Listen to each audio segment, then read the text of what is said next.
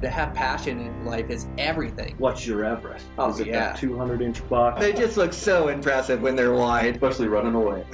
Welcome to this week's episode of Eastman's Elevated. It's like a think tank for outdoor activity. Sounds exactly like my hunting. Just always thinking about it, always trying to evolve it and make it better. Here's your host, Brian Barney. Hey, what's happening, guys? Got a brand new podcast for you. So this week I have on Russ Carone. So Russ is a guy I met a couple years ago, and I just met him through social media, and we kind of corresponded back and forth, and I just kept an eye on what he's doing, what he's working on. The guy just has so much passion for the blue collar bow hunting and improving his skill set, and so he's just the perfect guest to have on the podcast. I have him on. Late season is fresh in both of our heads, and so we talk about that. But we also just dive in depth into the spot and stock game and what you can get away with, and it's a fascinating conversation that I really enjoyed, that I know you guys will enjoy too. It's a vintage episode of Eastman's Elevated where I get together with another passionate hunter and we just hit record and go for it. So I really enjoy it. I think you guys are going to enjoy it too. I just want to thank our sponsors real quick. I want to thank Sitka Gear. We have the best sponsors in the business, and I know I say that. I am so proud to be part of Sitka. And Sitka, for this podcast, they donated a pair of Apex pants and Apex shirts. So this is so kind. Like, I get to, these guys take time out of their schedules, and they come on this podcast, and they share tips and tactics, and really they share their secrets that has taken years of knowledge to gain, and they're just open with information. And so, to have a gift that I can give away every now and again to these guests really means the world to me. And so Sitka donated this Apex hoodie and an Apex pant that I was able to give to Russ on the podcast. So you'll hear that all about mid-podcast or so. I'll break and give that to Russ. But it's so kind. I really appreciate it. Sitka Gear is the best technical hunting gear on the planet. I really believe that. I use it for all my hunts. I use it for all my runs. I use it for construction work outside. I use it for fishing. You name it, I use it. And even talking to, some of these fishing guides and outfitters that are my buddies, they believe Sitka Gear is the best gear that they can have. And so that's what they run, being outside all day, every day. But I just absolutely love their gear. They have a system for hot weather, systems for cold weather, and everywhere in between. It just seems like I can dial up the perfect exterior clothing for any hunt I'm going to go on. Like this hunt, I'm just getting ready to leave. I'm going to leave today for the desert of Arizona. 75 degrees down there will be the highs, 30 at night, but it's just got the perfect gear to be able to layer up, keep warm, keep comfortable, keep dry. I really believe in this stuff. So if you're in the market for a new piece of gear, make sure to check Sitka out. I also want to thank High Mountain Seasonings.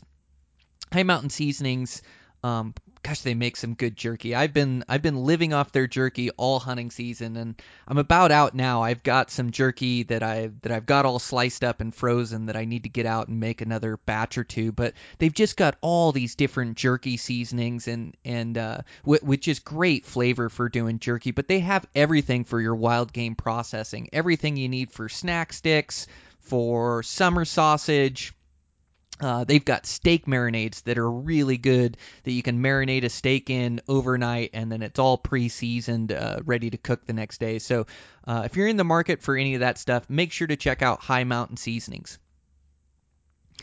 And with that, I feel like a jet setter here lately. I've been racing around here and there and everywhere and getting things done, both my jobs, family, and getting my runs in, my shooting in. Just getting back from a family trip down in Arizona, soaking up some sunshine.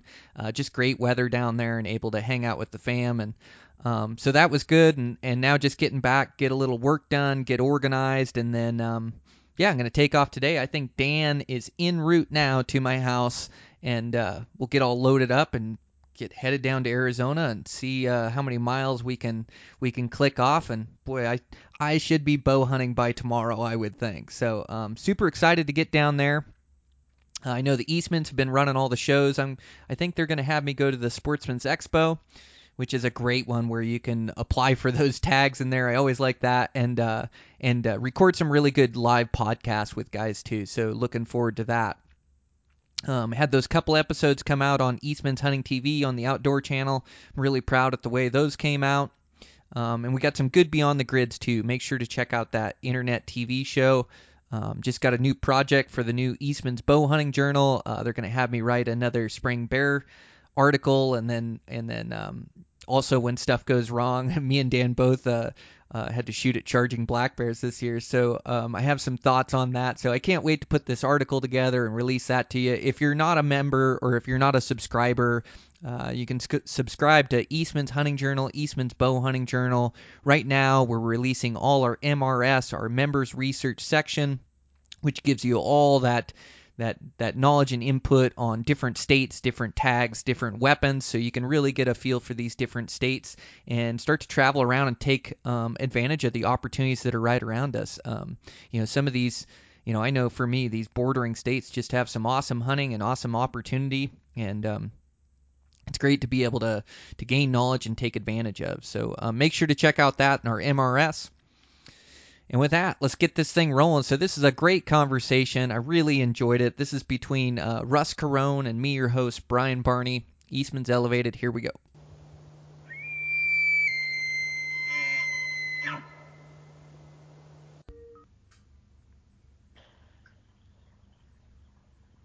Hey, good morning, Russ. Hey, Brian, how's it going, man? It's going good. How about you? Pretty good. Just got a workout in and not much going on today. Oh, good. Good for you. You got your morning workout in already, huh? Yeah, just a quick one. Okay. Yeah, I'm trying to work on my weights in the morning, and that this is early morning hours like you're talking about. I've never been a morning workout guy, which is crazy, but I just it seems like I'm always afternoon, evening when I'm getting in my runs for some reason. Yeah, I'm pretty much along the same lines. I played college baseball and we always had to lift in the morning. I hated it. But yeah, basically I teach, and after the school day is done, I coach kids in the weight room. And then once they're done, then I can get my workouts in normally. But since it's Christmas break, I'm excited to kind of get it done in the morning. Oh man, yeah, good on you. Yeah, I'm trying to get better. We're I think you're a lot like me, where I'm always working on my weaknesses and working to be a better person, whether that's, physical fitness, whether that's hunting, whether that's family or being a father or my own business, And so, for me, definitely one of my weak points is the morning. I've got this bad habit of, waking up and just sitting with a cup of coffee and kind of getting ready for my day, where I could be way more productive. Just one spot where I could improve for sure. Yeah, I think I could definitely do a better job with that too. My workouts aren't great at 7:00 at night, that's for sure. I know it. Isn't that the truth? Yeah, sometimes I'm about out of energy, at that time of night too. Yeah, it could definitely be better in the morning, huh?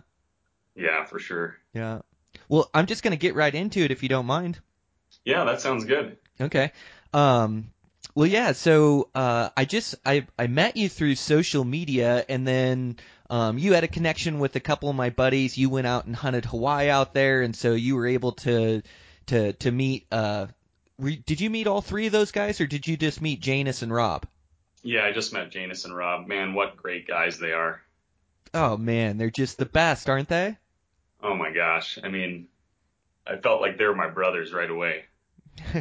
Yeah, I feel the same way. Yeah, they, and I'm not sure, I know Hawaiian culture, people make you feel at home, but they just, I think they're just good guys no matter where they're from or who they are. They just do anything for you. They're really selfless. They're always looking out or always doing a favor, where it seems like in today's society, everybody kind of keeps to themselves or doesn't put themselves out there or doesn't want to do that. So it reminds me when I hang out with those guys to be a better person and a better friend, and to be to be more giving and less attached to stuff. Like they really are good people and good to hang around, aren't they? Absolutely. Yeah. I mean, I kind of took what they do and ran with it. And these days when I run into someone on a trail and they look like they have no idea what they're doing, I'll offer them some help or some advice, or if they ask for it. Like this fall, I had a rifle tag for a buck, which was the first time I ever hunted bucks with a rifle. And I ran into this couple from Ohio, and they had no clue what they were doing, but they were really nice and they were trying not to step on my toes. So I said, you know what, let me show you how to get up the mountain and show you some good spots to look for elk. And yeah, I mean, it was pretty rewarding too. Yeah. Well, if you're wondering, the Hawaii guys said the exact same thing about you. They said that Russ is the nicest guy around. The guy's he's almost too nice. So that they said the exact same thing and had nothing but compliments to say about you, which made me feel good. Just that you were, represented yourself well with those guys or whatever, and I was happy they were able to take care of you. So it was just a great connection. So good on you, Russ. Well, thanks, Brian. Yeah, I really appreciate all the kind of tips and tactics. You kind of helped me out big time in Hawaii, and so did they. Awesome. Yeah, I think it's what the world is all about. Like you helping those people on the trail. I'm the same way, and there's a little bit of secrecy that comes with hunting too when you're on a big buck or a big bull, or it's like how much information do you want to let out when you run into competition in the woods. But I'm the same way, as I try to never lie to guys. I always try to be honest, and then, like a lot of times it's just a better way to go if you just connect with a couple guys and go, hey, this is my plan, this is what I've been seeing, I'm going to hunt over here. And then other people, then they'll just naturally gravitate towards other places, or vice versa. Sometimes I run into guys and they have the jump on me, and it's like, man, you're on that bull, you keep on them. I'm going to go find a different place, I'm going to go hunt over here, because in today's day and age, the popularity of Western hunting is growing so much that, it is part of the hunt is that you're going to run into other guys recreating. And so many guys are going so hard now, but we can all work it out amongst each other and get along and help each other. And everybody can get along and enjoy those woods. There's tons of acreage and mileage out there to go enjoy, right? Absolutely. And I come from the East Coast, and it's not the case there at all. Man, people are protective over their hunting spots, and things can get ugly. And I think the whole attitude there is pretty negative. So I couldn't wait to move out west once I was done with college. My wife and I got our graduate degrees. We got our jobs here, and we're never looking back. So it's a great place to live. Good on you guys. Where do you live at, Russ? Western Colorado. Okay. Yeah, it looks like you're just always out enjoying the outdoors, whether that's hiking or scouting or hunting. Looks like you do a lot of fishing. It's so good for the soul, isn't it? It is, man. And I originally was a fisherman growing up. I didn't hunt at all. I started hunting in college when my buddy got me into it, one of my teammates, and went on a hunt with him. It's the first time I ever went hunting, and we got up early, hiked in, and he shot a buck, and I was hooked. So, yeah, fishing was my first love, but man, this hunting bug has got me good. Yeah, I'm with you. I absolutely love to fish, and part of my goals in 2020 is to fish more. I was able to travel to New Zealand in this past year and hunt, which was just amazing. But through that, I kind of gave up my Pacific Northwest steelheading trip, where we head with our fly rods and we head to the Olympic Peninsula, and there's like 20 different river systems that are all glacial fed. And so, like, I really missed out on that in the last year. So I want to make that trip happen. And then, like, I love fishing the flats, like in the Bahamas and, the Keys and different places. And it can get spendy, but, I know some guys that have some boats. And then also, like, I just want to go to the Bahamas and wade around for like bones and, permit and tarpon. Have you ever fished, for those before, Russ? Man, I've done a lot of steelhead fishing. I went to school at University of Buffalo in upstate New York, right next to Canada, and those Great Lake tributaries are really, really good steelhead and big brown fisheries. But No, never flats. I've wanted to do that, but just haven't had time yet. Oh man. So the flats are cool. So that's really neat that you've been steelheading and experiencing that. Like, God, those fish pull and fight hard and acrobatic. And those ones off the Pacific Northwest, like right there, on the Olympic Peninsula, they're like, no further than 20 miles from salt. And some of them you're catching them 5 miles from salt with sea lice on them and bright silver. And some of those fish are so hot, you just don't even have a chance to land them. They're running back towards the ocean, and you get tangled in a root ball, and you catch about half your fish if you're good. So that's cool that you've experienced that. But that flats is really cool. Like, it's a combination between hunting and fishing. And so, like, whether you're on a flats boat or whether you're wading through the water, like, you're looking at all this different underwater feature, character, and it can be like seagrass that's dancing down there. It can be white sands. It can be a mix. It can be scrub. It can be all these different bottoms, and then different depths depending on the tides, from 1 foot all the way to 4 foot. And then there's these blue holes out there too that will hold fish. And so you just kind of paddle through.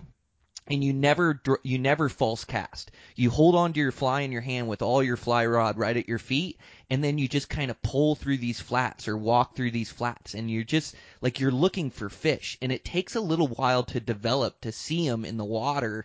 Well, like, it's like spotting trout, like how it takes or steelhead or anything. Like, it takes getting your eye right, looking into the water to actually see them. They blend in so good, but you're just hunting looking for them.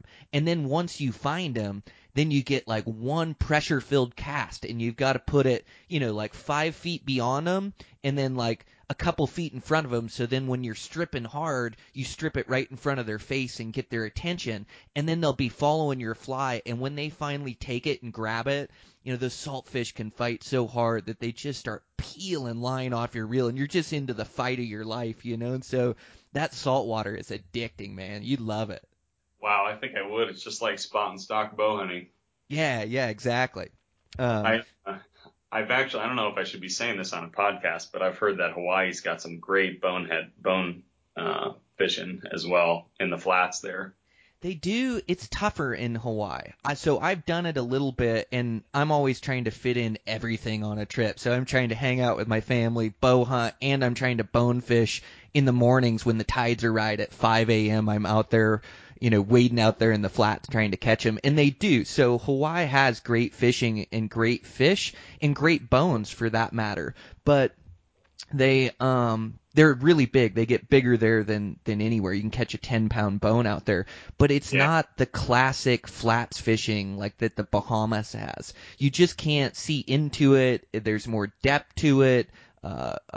It just doesn't fish like the classic flats, and so you do end up doing a lot of false casting for them. And I've gone over there with my bonefish flies and waited in the mornings. I'm yet to hook one. I saw a big one hooked up. But I haven't figured it out yet over there. But then again, I'm talking about, one spot on one island that's good. Like, I need to explore a little bit more out there, because I'm sure a guy could find some good bone fishing out there. I'm sure, yeah. What rod are you using, like a 9-weight? Yeah, I like to use, I use just a little bit lighter rod. I'll use like a 7-weight for bones. Oh, okay. Yep. And then usually you have multiple rods in case you run into permit or bigger. You have a rod tied up for tarpon, and tarpon you're using a big 10-weight or a 12-weight, and those things are amazing to jump those and to play those. And those you catch about one fish out of every 5 you hook, but it's so awesome to see 100-pound fish in the water column and throw a fly to it and have them eat it. Oh my God, I can't even imagine. But, like most of us, or like your adventures, this is, it's blue collar, right? You're a teacher, and we all have to kind of save our money and spend it in the right ways. And you've done good going on a bunch of adventures, and me too.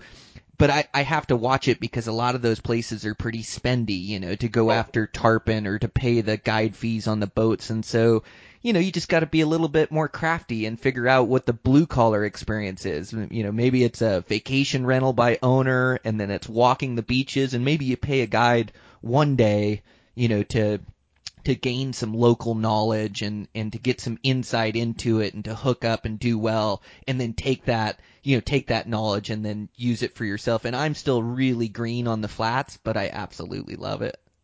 Sounds like a blast. Yeah. In terms of being thrifty, my mom calls me a skinflint. I'm pretty cheap, but when there's something to spend money on that makes a lot of sense, I'll do it. And my wife and I got married 5.5 years ago, and we finally went on our honeymoon. And that was that Hawaii trip, actually. But we camped 7 out of 9 nights on the beach. So yeah, I mean, you can save money here and there, and camping on the beach in Hawaii, how can you beat that?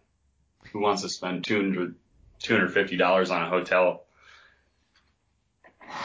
Oh, Russ, that's so cool. Yeah, you are thrifty. That's the way to travel, isn't it? It's like,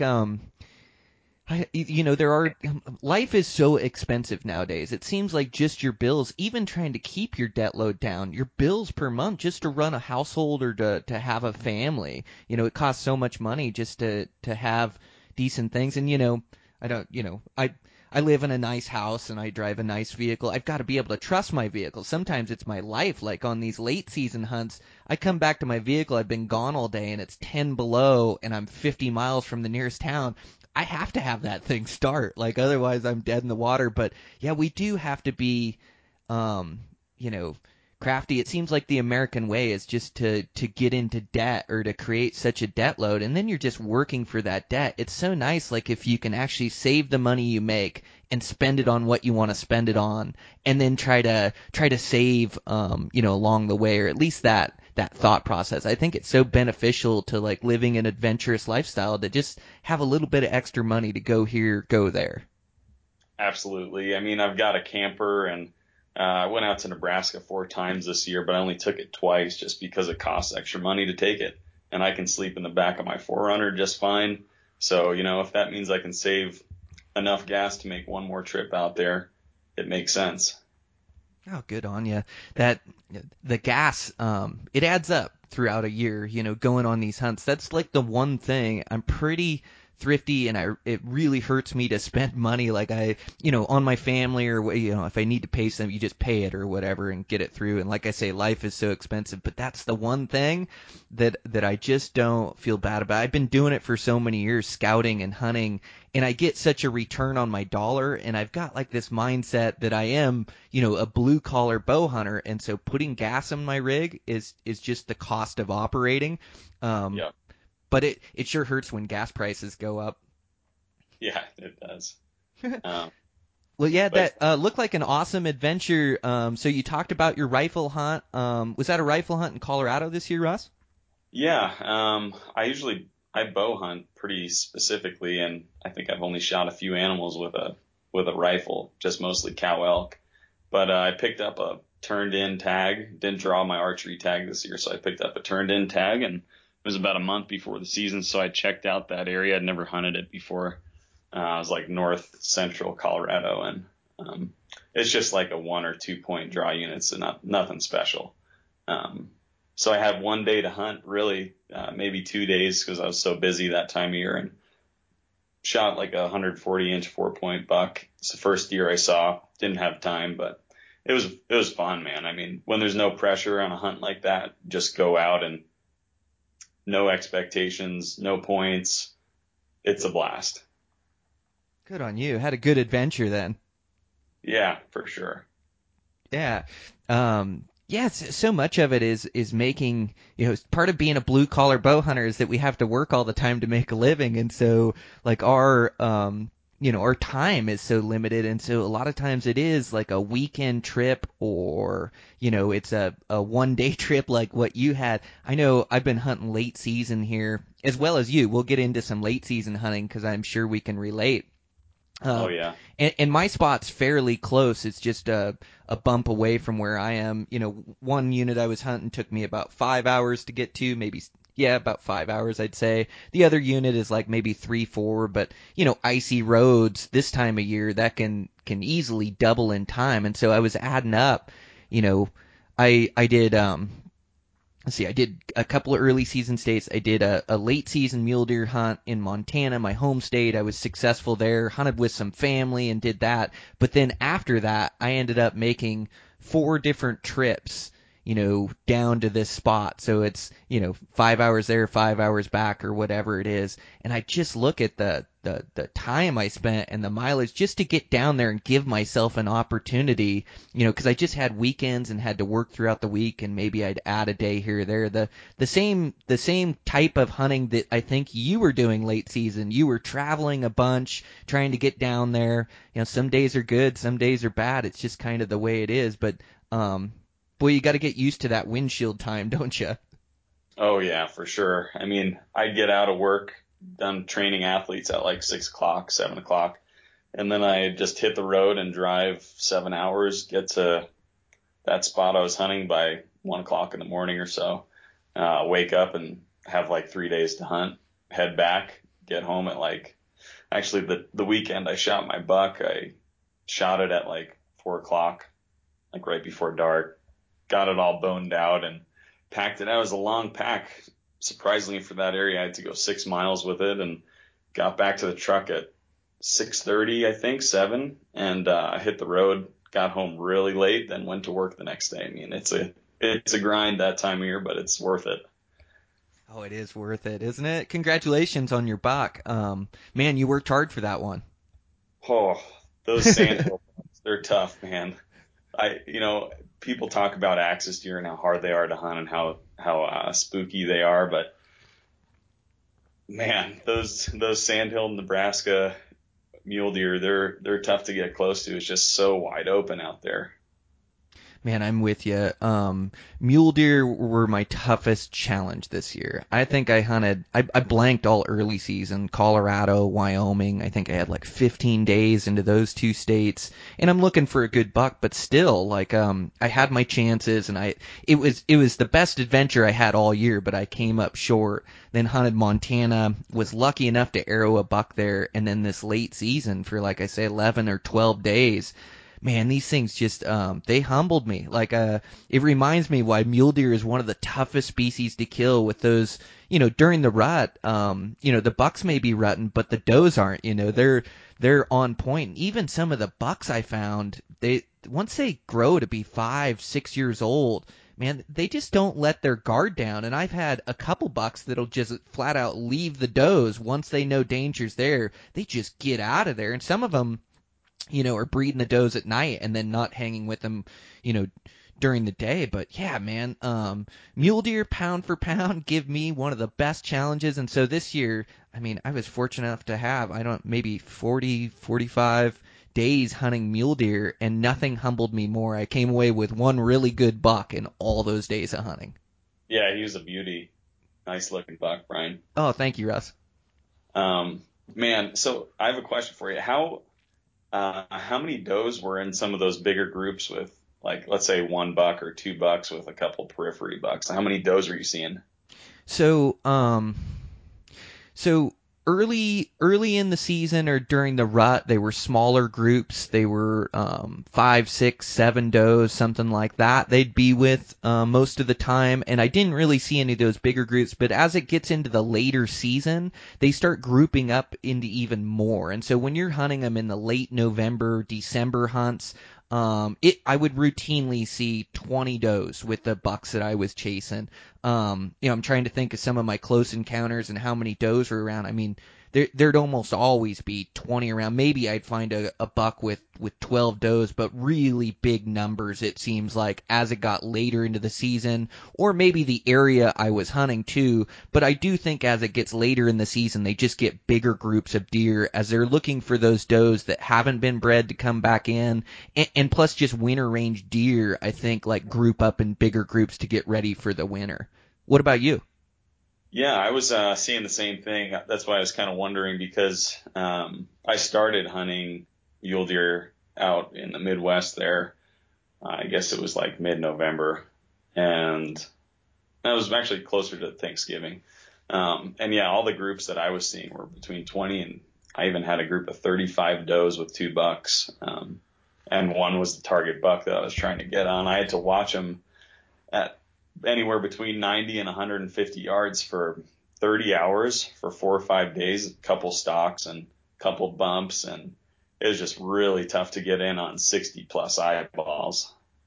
Man, I'm with you, Russ. I'd run into the same challenges. And in that late season, it can be really tough to be patient as it's so cold. It's so bitter cold that really you can't hold still for more than an hour. So no matter if you have all your layers on, if it's below zero and you got a north wind, it's like good luck. But I found the same way. I learned a good lesson in patience again, as you just can't force it with that many deer or those bucks. And so you're right. I would play it the same way, Russ, where I'd get into 90 to 150 yards. I mean, sometimes I'd be further, sometimes I'd be closer. Man, I had a buck last weekend that I had him at like does at 30, 40 yards, and then the buck crossed at like 60, 70, but never quit moving. I never got a range at him. In fact, I wasn't even thinking of shooting. I was trying to creep in. So like just this patience, just this when you creep in, like not letting those deer know you're there, like keeping that element of surprise and not pushing it to failure. Like you only take what they'll give you. And it seems like with these deer, a lot of times you get in close and all of a sudden you've got a doe looking at you, or you're too close to the does and can't keep going to get to the buck. And so you just have to hold up and have to wait. And you're just trying to wait, just trying to let something happen, let something develop. Sounds like that's the way you were playing it too. Oh, 100%. I mean, I've been listening to your podcast for a long time, and I credit a lot of my spot and stock success to you. And I have your voice running through my head. Patience kills the buck. Patience kills the buck. Move like the hands of a clock. I mean, all these things are kind of my mantras too. And I did my best, but I blew it on this really old buck that I was trying to shoot probably 4 or 5 chances and couple miss shot arrows, and it was a frustrating time out there, but what a blast. Good on you. You enjoyed it throughout all of it, right? And part of the reason we love it is the challenge and how difficult it is. And man, I mean, you did it right. You earned yourself a couple opportunities, it's so tough to close on them, and it's so tough to execute your perfect shot. And then even if you do, sometimes those bucks are notorious for jumping strings. I think 1 in 4, maybe even 1 in 3 will jump your string. I'm gonna try to go to a heavier arrow this year too, and see if that helps a little bit, quiet down the bow a little bit. But yeah, those things are just they're bad for jumping strings. And then man, it's so difficult. Like I say, I had 12 days in the late season. Russ, I never earned a shot. I got back to full draw maybe a couple times. Man, it was just trying. And especially in the deep snow, it just seems like they could hear me before I'd get there. And so I just need to play it even more patient. I made one bad mistake the last day I was there, ended up bumping the buck at 150 yards. I didn't even get close. It was just so still. It like wasn't even the right day to hunt him. Like if I was smart, I just would have backed out of there and said, no, I'm just going to hunt him tomorrow or wait for the conditions to be right. But he bedded by himself. And I had a tree in between me and him. He could just hear me coming through the snow. I just couldn't be quiet enough, And so, like, I think it's so challenging. And I think that's like why guys like me and you love it. But failure is a prerequisite. I failed, I was looking through, I posted like my success photos this year and I had a ton of success. But what sticks out in my mind are these different failures I had for day on day trying to harvest a mature buck where I couldn't do it. And failure is just a prerequisite. It's just going to happen in bow hunting, I think. It for sure is. I played baseball, and if you're batting 300, you're doing amazing. That means you could strike out 7 times out of 10 and be good. So yeah, I'm used to that, and I think that's what drew me to bow hunting is just that it's not easy, and I love the challenge. And yeah, I mean, I'd say that archery was my one skill this year that I kind of neglected. You've got your fitness, you've got your hunting skills, you've got your scouting, you've got your gear, and then you've got your archery. And I neglected it a little bit too much, got a little too cocky. Last year I tagged out pretty quickly on a few animals and just didn't shoot enough this year. So that kind of got the best of me, and I made a couple bad shots. One on an elk and then one on this muley out in Nebraska. And he's like 170-inch buck, but man, he's like 8, 9, just Coke can bases, and just the kind of buck you dream about shooting. And I got 15 yards from him one time, actually, and he was bedded down and kind of like tumbleweed, just like a pile of tumbleweed on the edge of this field. And I snuck in on him, and I stood there for an hour and a half just waiting for him to stand up. Finally, he stands up, no shot, beds back down. So I kind of got antsy and didn't listen to your mantra there, patience kills the buck, and I tried to sneak in. I got to like 7 yards, and he popped up and took off, and no shot. But yeah, I mean, between that stock, I mean, that was so exciting, man. I wouldn't trade that for the world. Oh man, you got the right attitude. When you enjoy it and enjoy the process and enjoy everything about it, you know, and your experience, and like you're just happy to be there and be trying to kill that buck. Like that's what it's all about. And it crushes you when you don't get that buck, when you stalk like that and it doesn't come together. I mean, it crushes you at the time. But if you can really like look back at it and go, you know, that's fun. I'm living my best life. I'm out here chasing mule deer. Like I truly feel alive. And it sounds like you reflect upon it and have the right attitude about it, Russ, and enjoy it every step along the way. Yeah, I have to shoot more this year, and the one really good chance that I had to shoot him, I missed him at like 50 yards. I got a miss range on him. I think I was holding a little high on him too. I kind of rushed it, but between that and a bull that I made a bad shot on, I need to focus more on archery. And I think if you have that attitude of just kind of having this after action report, I think that's from the military, but I use that in everything that I do. Anytime I fail in anything, I just analyze it and try not to get too down on myself and address the dysfunction, whatever it was, and move on. Gosh, it's so smart. And it's so tough to do, isn't it? Like the human ego wants to take over and pad your ego and tell you that it's okay, you did all right, you know, or this is all right. But you're right. Like you just can't rest on your laurels of what you've accomplished before, or you can't just coast or phone it in, especially with a bow. And even though I'm sure you shot and you prepared like crazy, like how intelligent and introspective of you to just like look back on your season and go, you know what went wrong? This went wrong, and I can be better, and I'm going to commit myself to the next year to being the best shot I can. You know, whatever, you know, your journey is to get better at bow hunter, whatever you need to work on. But man, it's so smart to do. I'm so impressed, Russ. Like that's the key to success is what you're doing right now, and why you've been successful in life, you know, throughout. Like I love your baseball analogy, by the way. Like a batter that bats 300 still strikes out like 2 out of 3 times. Like that's kind of bow hunting, isn't it? Like you know you're gonna make mistakes, you know you're gonna fail, you know you don't want to miss, you don't want to have bad things happen or fail on a stock, but I just know it's going to happen. Even all the years I've been bow hunting all the stocks, I still make mistakes. My last big muley buck of the season, I made a critical mistake on and spooked him and never got a chance at him when I had him located, nobody around, late season. Like, it just happens, and all we can do is learn from it and get better. But it's the perfect attitude, man. Yeah, it's taken a long time to get to that point. I used to get really upset with myself if I messed up, and but yeah, at this point, I think, well, my wife's a psychologist, so she's kind of ingrained a lot of that into me and helped me out, talked me off the cliff edge quite a bit. But yeah, it's taken a long time to kind of settle in and realize that, you know, it's the long game. You just gotta take the failures as they come, address them, and move on. But yeah, I think the main problem for me this year is I really love shooting a recurve bow. I always have since I was a little kid. Before I even started hunting, my dad had a recurve and he let me shoot it. And man, I just love shooting that bow. But I got my own recurve last year and really started getting into shooting it. And I shot probably 5,000, 7,000 arrows this summer, getting ready for archery elk. And then I didn't shoot my compound very much at all. I think I only shot like 40 arrows all summer.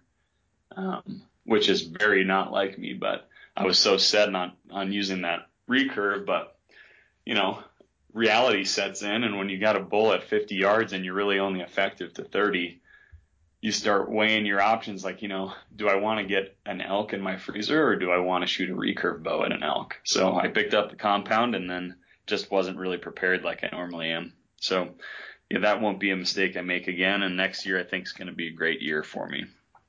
Oh, I'm sure of it. Yeah. How great. You got a psychologist living with you to help sharpen your mind. And we're all just a work in progress, too. We're all just working on ourselves, trying to get better, trying to get stronger, trying to get a cleaner thought process of the world and our understanding of it. Man, that's what life's all about. For sure. Yeah. Yeah. Awesome. So you're getting ready for 2020 now. You got some tags that you're going to apply for. You're a resident there in Colorado, so you got some really good opportunities there. It sounds like you blanked on your archery tag last year. Yeah, the unit that I hunt's pretty close to home, and I really recommend to anyone just trying to hunt as close as they can to their house so they can scout as much as they can, because there's good bucks in every unit. But yeah, I hunt in this unit close to my house. That's like a 1-point draw and for archery. And I didn't get it this year, so I'll get it, or I didn't get it, in 2019, so I'll get it in 2020. And there's a couple really nice bucks that I found during scouting for elk, so I think that I can find a couple good ones this year. But yeah, I've got that, and I just hunt over the counter elk. And then I'll pick up like a second season or a third season cow tag for just like a reserve meat, and I'll give meat to people if I shoot a bull and a buck. And then, yeah, I'll go back out to Nebraska, but I'd love to start hunting Idaho a little bit more. Just, it's hard to get the time, man. You got to pick and choose. Oh, absolutely, right? And get in that work too. You're saying you lift and train athletes like after school or whatever? Is that high school athletes? Yeah, so I'm a PE teacher at a K through 12 school, so I have every grade level every day. It's kind of a zoo, but it's a blast. And at the end of the school day, I train our varsity athletes in the weight room. But yeah, that's what I do for work. Oh man, awesome.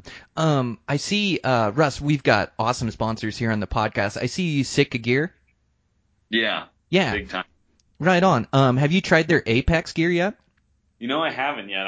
I love hoodies, and I have their like lightweight hoodie.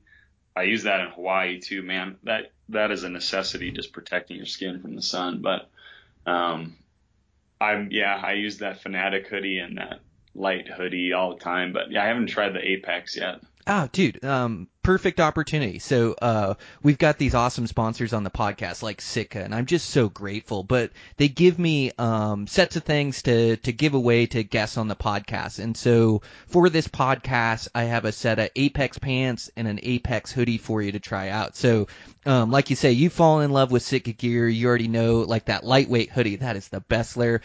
So is this Apex. This Apex, I use the hoodie nearly all year long, either for layering or as a top piece. It's a merino wool. It comes with elbow pads on it that you can pull out of there if you don't like them. And the pants are great too. The pants are really good for early season to mid season, and then you can layer underneath them. As it gets into late season or whatever, they come with the knee pads, or you can pull them out. The knee pads are so nice if you have to do any crawling. But I'll send you a set and you can try them out. No way, Brian. That's really nice of you, man. Thanks so much. Yeah, no worries. My pleasure. So hang on after the podcast, and I'll grab your address and your size, and we'll get them off to you. Yeah, sounds great. That elbow pad sounds pretty awesome because, man, in Nebraska, I was belly crawling probably 3/4 of the day every day. And there's those jumping cactus. Do you know what kind of cactus? Oh, yes. Cholo cactus. The jumping cactus. Oh my gosh, that is the worst cactus out there. They have that out there, huh? Yeah, they do. And then, it's basically just yucca and then like prairie grass and those cacti. And man, they're brutal. I've just spots like on my knees and my elbows. And I wear those, I think Timberline pants from Sitka. So like, I guess above the knee pad, I got a few sticks and, a few needles, and then a few like on my chest and on my hips.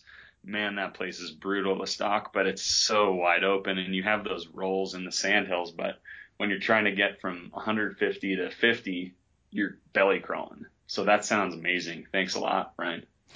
Yeah, you bet. No, that worked good for you. Man, that belly crawling, or you kind of do whatever you need to do, right? Sometimes you're walking in a crouch, sometimes you're crawling, and then sometimes you're just dragging your belly across the sand with your elbows. It's so slow and so it like I can see like where your weight training and your physical fitness really comes into play. It is exhausting to try to move that way on animals, but you just do what you need to do to get in tight. I know that bull I killed this year, I think I belly crawled for like 3 hours to get into the herd. And at some point, like I was hardly hiding, or I had to come off a little Sage Hill. And so like I just have my face just an inch away from the ground, and I'm just dragging myself ultra slow to try to get across. But that's such an art and a skill to or maybe it's not even an art or a skill. It's like you just do what's necessary, but boy, is it like physically exhausting to try to crawl in that way, isn't it? It really is, Brian. I mean, by the end of the day, I mean, you're so focused on the buck and trying to make it happen, you don't realize how exhausting it is. But by the end of the day, you sleep like a baby. And this time of year, it's dark for so much of the day. So I don't know, it's dark at 5 o'clock and doesn't get light till 7.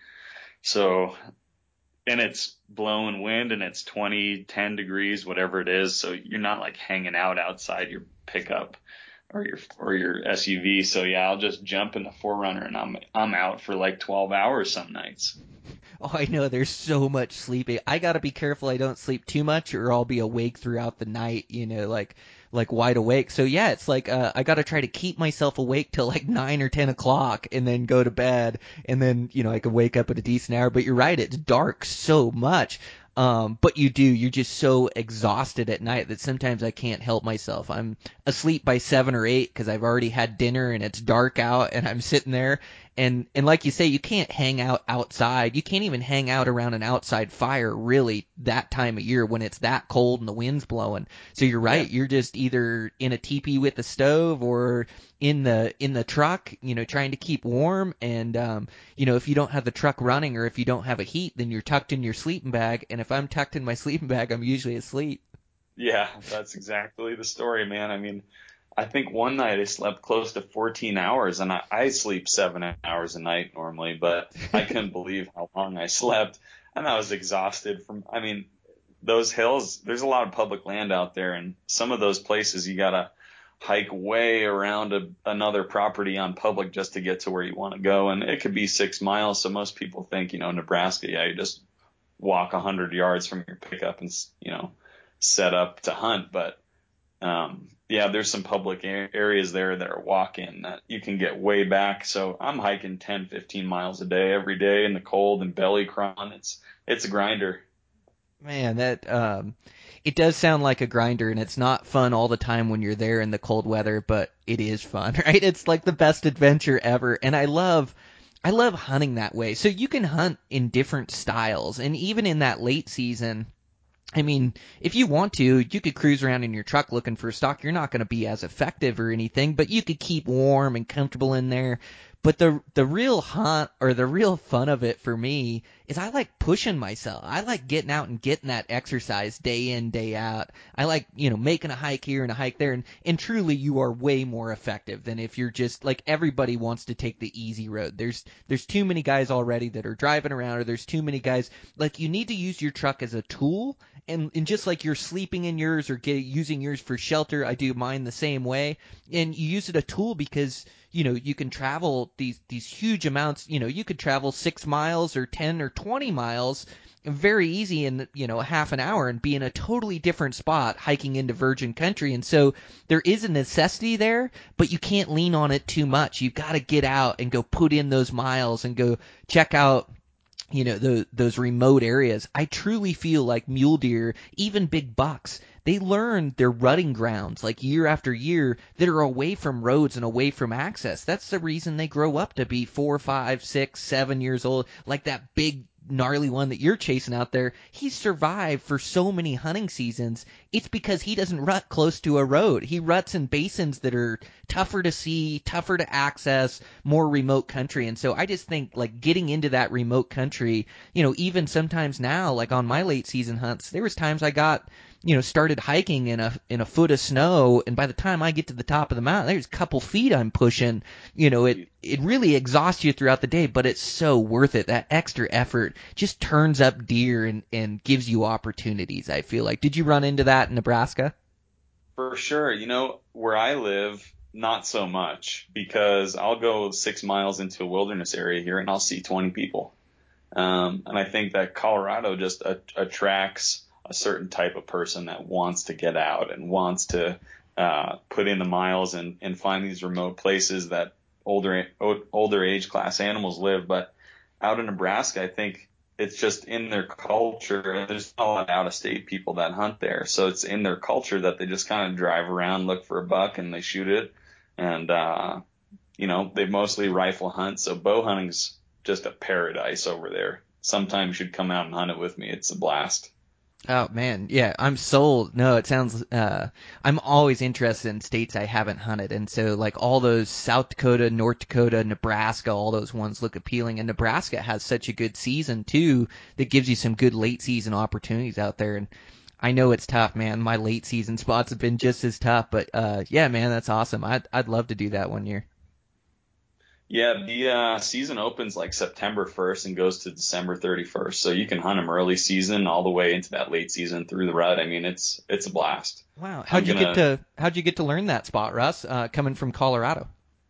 It's the next state over really. And I grew up in New York, so all we had is white-tailed deer, and I guess there's some bears there too, but not really where I grew up. So yeah, that's kind of what I grew up hunting in my early 20s. So love whitetail, just can't get enough of them. And when I moved out here, there are no whitetail on the western slope. There are on the eastern slope, but I also have never hunted mule deer, so I've got to hunt a mule deer in Colorado, and I guess the option for me is to hunt whitetail in Nebraska. So I started hunting Nebraska and I guess 2015 or so. And I've shot a couple nice whitetail bucks over there, but I've discovered this mule deer property just kind of out of the blue and checked it out, and sure enough found some really nice bucks there. So it got the wheels turning, and now I'm just looking for really similar looking places in terms of topography and distance from the road, and having crop fields kind of within like an accessible distance for these deer to live. So basically they'll just go down into those crop fields, whether it's corn or alfalfa. And then they will hike like 2-3 miles back up into these sandhills in the morning. So I'm trying to catch them on transition and find them in their bedding, and I can't hunt the crop fields. So yeah, it's just an interesting little kind of chess match over there. Man, how cool. Yeah, it sounds like a lot of fun. It's really cool how you've developed that spot over the years. And it's amazing when you just put yourself in a new unit or a new spot, just like that muley spot that you found. Like just putting yourself there, you just find deer and find spots. Like that's how you find places. And it doesn't happen all the time. I mean, I have plenty of trips or tags that I go on where I don't turn up what I'm looking for, a scouting trip where I don't find a shooter buck, and then I'm back to the drawing board. But it just seems like if you put yourself out there enough, and I know even me, I hunted a new unit this year in the late season, and I had never been there, and you just go and kind of make yourself a scouting game plan like you have, where you're looking for a certain distance from roads and from crops, and, same thing what I'm doing. I'm looking for, the habitat that'll support them in late season from past knowledge or from knowledge I have about the species. And then you just go down there and go all in and start looking at some spots and hiking in. And it's just amazing what you can turn up, and you can turn up and develop this brand new hunting spot. And just like you said earlier in the conversation, you said there's trophy bucks in nearly every unit in Colorado. There's so many good bucks throughout the West in all these states and all these different units. And yeah, you may strike out here or there, but eventually you keep putting yourself out there, you just find gold. You just find good spots that that gives you opportunities away from people. I mean, I think that's truly like the fun of hunting the West. Good on you for developing that spot and learning it. Oh yeah, it's a blast, and I look forward to it almost as much as anything. I love archery elk and bugling bulls and early season mule deer in the high country, but it's tough to beat that late season either whitetail in the rut or mule deer in the rut. Oh, it sure is, isn't it? A mule deer are so thrilling. The rut is so fun to hunt. Yep. And that Hawaii trip too, I was actually kind of nervous going out there because I had heard all the stories about how hard access deer to get close to, and I'd never hunted that place before, and I've really not done a whole lot of adventure hunts like way outside my normal comfort zone. So it's kind of surprising. It's really not that different. Wherever you go, there's these similar characteristics that you're looking for, and after like a half hour of being on that island, I figured out where I needed to be and where the animals would be and how to do it. And it didn't take long, and I shot that nice buck. So, I mean, I think for anyone that's trying to do like an out of state hunt or an adventure bow hunt, just get out there and do it. Boy, that's the truth, and start figuring it out, right? And like each species in each habitat can be a little bit different, but the skills, they transpose. Like if you're a skilled bow hunter hunting, mule deer in the high country, you can transpose those skills to hunting them in the late season, and you can transpose those skills into hunting axis deer in Hawaii.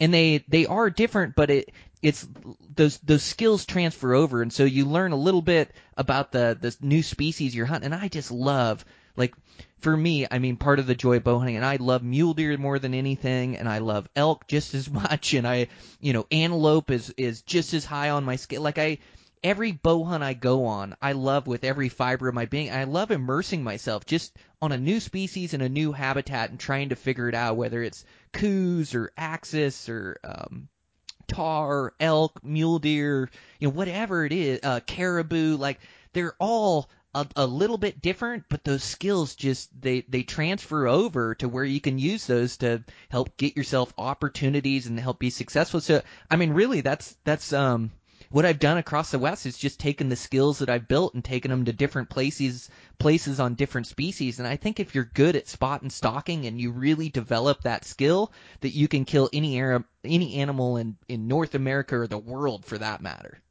Yeah, it's such a great skill to master, and I'm a long ways from that, but every year I get better, and it's super rewarding. I used to be a tree stand hunter in New York, so it was a whole different ball game for me when I moved out here, and I love it. I hardly whitetail hunt out in Nebraska anymore because it's hard to just sit still in a tree stand, and that's the best way to hunt them out there. But hey, I have a question for you about like Montana decoys for mule deer. So you brought up antelope, and I know people use like the cow decoy sometimes to stalk in on them. Yep. Have you ever done that with mule deer, like in the rut?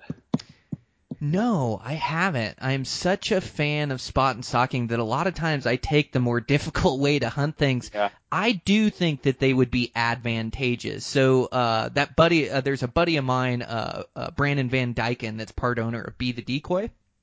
And so I've had in-depth conversations with him about them, and then like just being around the hunting world and seeing hunting videos here and there, talking to Brandon, talking to people that do use them, I think they would be really advantageous. I think like you put on that doe head, and I don't think like you can walk up on them or sneak up on them with it, but I think like where it really pays benefit is like when you're trying to shoot that buck. When you've got to get to your knees, you've got to come above the grass, you've got to expose yourself. Like hardly ever do you get a shot on an unsuspecting deer. I mean, you do. That is the goal. But like with 30 does, like in your case with a buck right there, to get up above the grass line and get your bow drawn, like something may catch some movement in there, and I think that's where if you have that doe hat on and you come up, like they may just look at you for a few more seconds and give you that shot because they're curious or they don't know what you are. Like I don't know about decoying in or bringing them in, so I guess that would be like the Montana decoy. That's maybe what you're talking about, huh? Is like the pop-up 3D one? Yeah, so I was thinking about getting one of those cow, and I'm in the same thought process of just trying to get it done spot and stock. But in a situation like I had this year with this great buck at like 90 yards, and I just can't get any closer than that, or he's at 70 or whatever it is. And there's just not a good opportunity for a shot just to get like, I don't know, 10, 15 yards closer to make that good ethical shot. I was thinking maybe trying next year that cow 2D kind of, it's like a moo cow, and you can hold it in front of you and walk behind it. And if there's cattle in the area, I would imagine, and there is cattle in this area, I'd imagine that they just kind of look at you. And what got me thinking about that was I found them one day bedded down. There was like a group of 30 or so, and they were bedded in those sandhills, and some of these cattle just walked right by them, and the deer just looked at them, didn't think anything about it, and didn't even stand up. So I don't know. My wheels are turning on that one for sure, Brian. Okay, I got what you're saying. Okay, so yeah, so there's different ways to go, right? You got the bead the decoy, the hat that may help you out. You've got a 3D decoy of a deer that you could set up that may bring them in, or like you're saying, the cow decoy, and they make the big cow decoys and go up. So I've got a buddy that's hooked on those cow decoys. So he uses them for antelope, and he loves them. They're able to walk up and sneak up and use them on antelope. I haven't heard of them being as effective for deer and species because it is like just a 2D cutout, and it seems like those deer seem to pick up on it, but I haven't used it either, and I also haven't seen it used on deer. And so it'd be silly of me just to like think that I know or think that I know that they're going to spook. I think you try it out and get back to me and let me know how it works. Yeah, I mean, it seems like ridiculous, but I mean, it could just be the ticket. It could be just crazy enough to work out there. Man, it could be, like you say, they get really used to cattle, and whether that's elk or deer or antelope, God, I've always seen them crossed by cattle. They don't get alarmed by them. They just have to live with them. In today's day and age, as we have a lot of cattle guys will graze their cows on public land during hunting season, and so there's just cows that intermix with these animals all the time, and so I think you're right. I think they get used to them. I'm not sure if it'll work or not, but you're right. It might just be crazy enough to gain you that extra 10, 20 yards you need to be able to get the shot. And I'm like, I love the spot and stock game, but boy, if you could play into an animal's weakness more than their strength sometimes, I think it'd be smart to take advantage of that. And sometimes I'm too bullheaded and don't try stuff like that, but I think I'd do better if I did. If I would use a blind in a certain scenario where I've got antelope crossing a fence and dial in on them and I can kill the biggest buck in there. Or, like you're saying, like to gain that extra 20 yards to use be the decoy hat and pop up and have some ears and a doe head when I'm hunting them during the rut, where those deer might just stand and look at me for 10 more seconds and give me that shot at that buck. Because a lot of times, that's where I run into problems, is trying to get up to my knees, trying to get drawn, and I get seen, and by the time I get drawn, then that buck's starting to spook or whatever, and so, God, if I could just buy myself a few extra seconds. So I need to be more open to some of those ideas, and I'd probably, like I say, this late season hunt has been so tough for me that if I could just have something that would give me a little advantage or help me a little bit, I may have filled that tag this year. Yeah, just to level the playing field a little bit, but yeah, it's not easy out there, and it almost feels like cheating if it does work, but I mean, whatever works. I mean, my shot process takes maybe 7 seconds or so.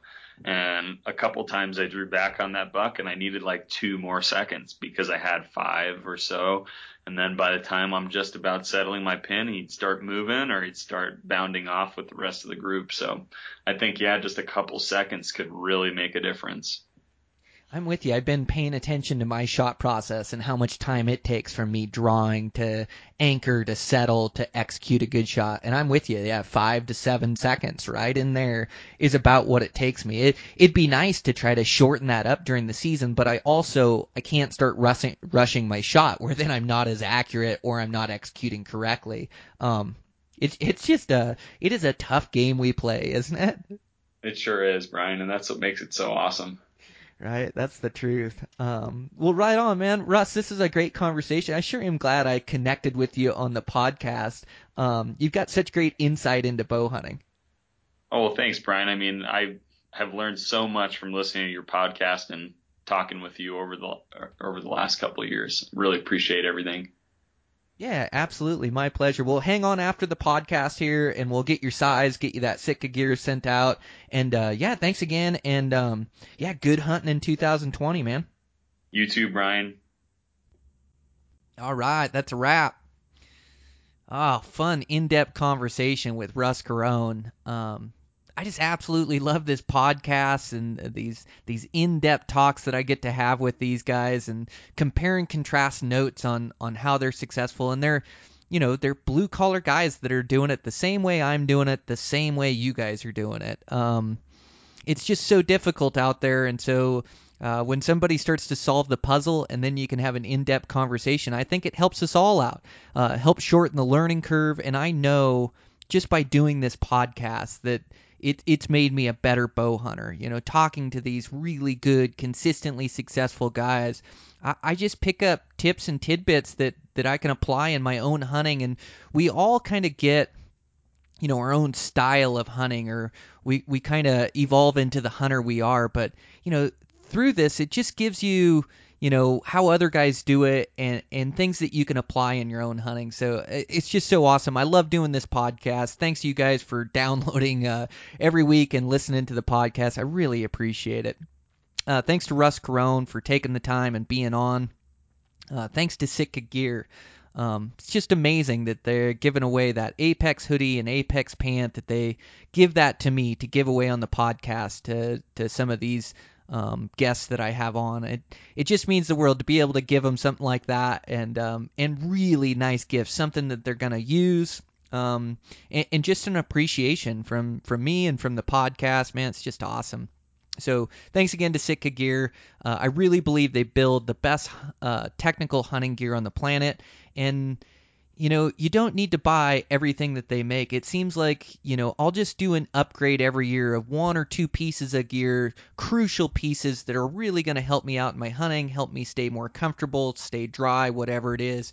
Like, I think the first piece I would buy is like their puffball coat. It just seems like I use that cold mornings on the vantage point. Seems like I'm always using that jacket. Next one would be the heavyweight hoodie or the Apex hoodie. Both just great hoodies that I wear nearly every day I hunt. Lightweight hoodie's a good one, but just a couple key crucial pieces that'll help you out there. So if you're in the market for new gear, make sure to check out what Sitka's offering. I also want to thank High Mountain Seasonings. Just everything for your wild game needs. I love their jerky seasoning. I'm using that all season long. It's keeping me alive while I'm out there chasing trophy critters. So I really like that. But like I say, snack sticks, summer sausage, steak marinades. They have a bunch of different products. Make sure to check them out on their website. And thanks for their support at High Mountain Seasonings. And with that, get this podcast out. I got another good one next week. I've just been having some awesome conversations.